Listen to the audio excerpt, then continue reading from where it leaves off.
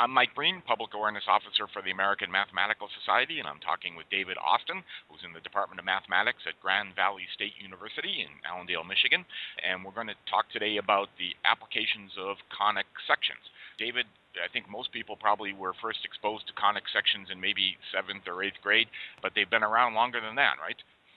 Yeah, that's absolutely right. Conic sections, our knowledge of conic sections is very old. Certainly goes back to the ancient Greek mathematicians. I think it's fair to say your average Greek mathematician had a more in-depth understanding of conic sections than your average mathematician in current times. So these are something that were well studied a very long time ago, and a lot of their properties were very well understood, and also from several different angles. We've mentioned some applications in the moment on conic sections, and another one, which is a crucial one, which I think is important to all of us, involves orbits. Can you tell us about those? Yeah, sure. So one place that is really quite easy to see the presence of conic sections is when an object moves in a gravitational field. So, for instance, maybe the simplest or the place a lot of people are familiar with this is if you just throw something like a baseball into the air, it follows a parabolic arc. And for instance, if you go to a baseball game and a player hits a long fly ball to the outfield, that's certainly exciting. But the most exciting thing to see there is just the parabolic arc that the ball follows.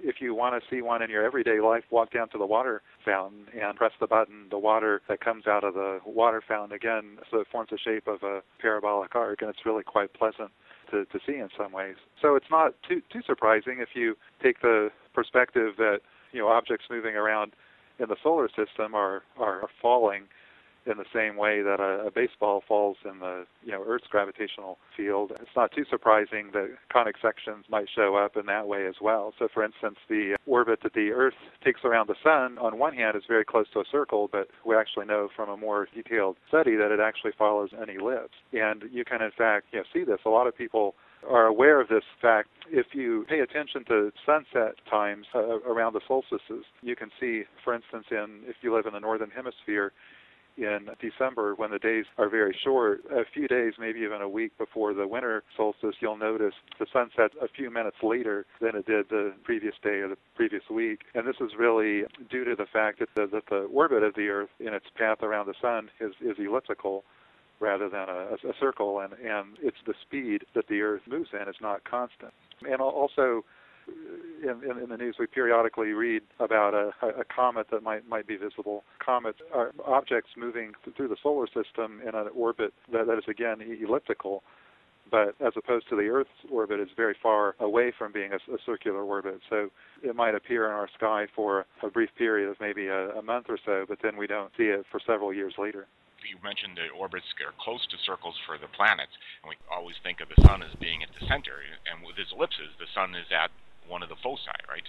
Yeah, that's right. There's many different ways of looking at conic sections. The Greeks, I believe, originally thought of them as the intersection of cones with planes, and I think that's one of the ways you describe this in the Mathematical Moments poster. But also, they're characterized by a collection of points called foci. For instance, if you wanted to build an ellipse, you could take 2 points and, say, a piece of string and 2 thumbtacks and tack the ends of the piece of string down on a piece of paper and then pull the string tight with a pen, and as your pen moves around the paper, it would trace out an ellipse.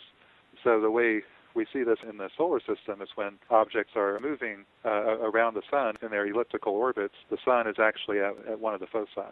That's David Austin of Grand Valley State University. And in part 2 of the interview, David will talk more about applications of conic sections and how to visualize or see conic sections using an ordinary lamp.